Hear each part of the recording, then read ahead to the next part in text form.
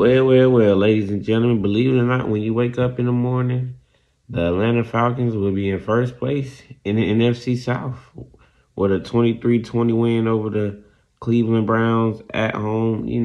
One thing about this Atlanta Falcon offense, it ain't the most electrifying. It's not the most entertaining offense in the world, but they get it done at some point. Marcus Mariota, 7 for 19 with 139.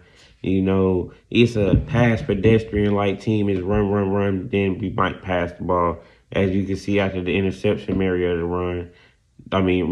threw, they end up running the ball 14 straight times. But when you run the ball and run the ball effective, you get numbers like this: 35 carries as a team, 207 yards, 202 yards, and 2 touchdowns.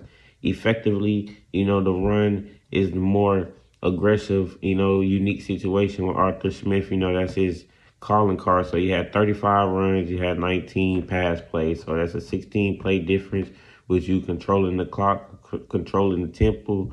And with the Falcons and Browns trading field goals at the end, that gives you enough time with the Falcons to get the game-winning field goal. And hey, now you're 2-2. The Saints are 1-3. I think the Carolina 1-3, and I believe the Bucks is 2-2. So there you go, the Atlanta Falcons. You never know, I tell you.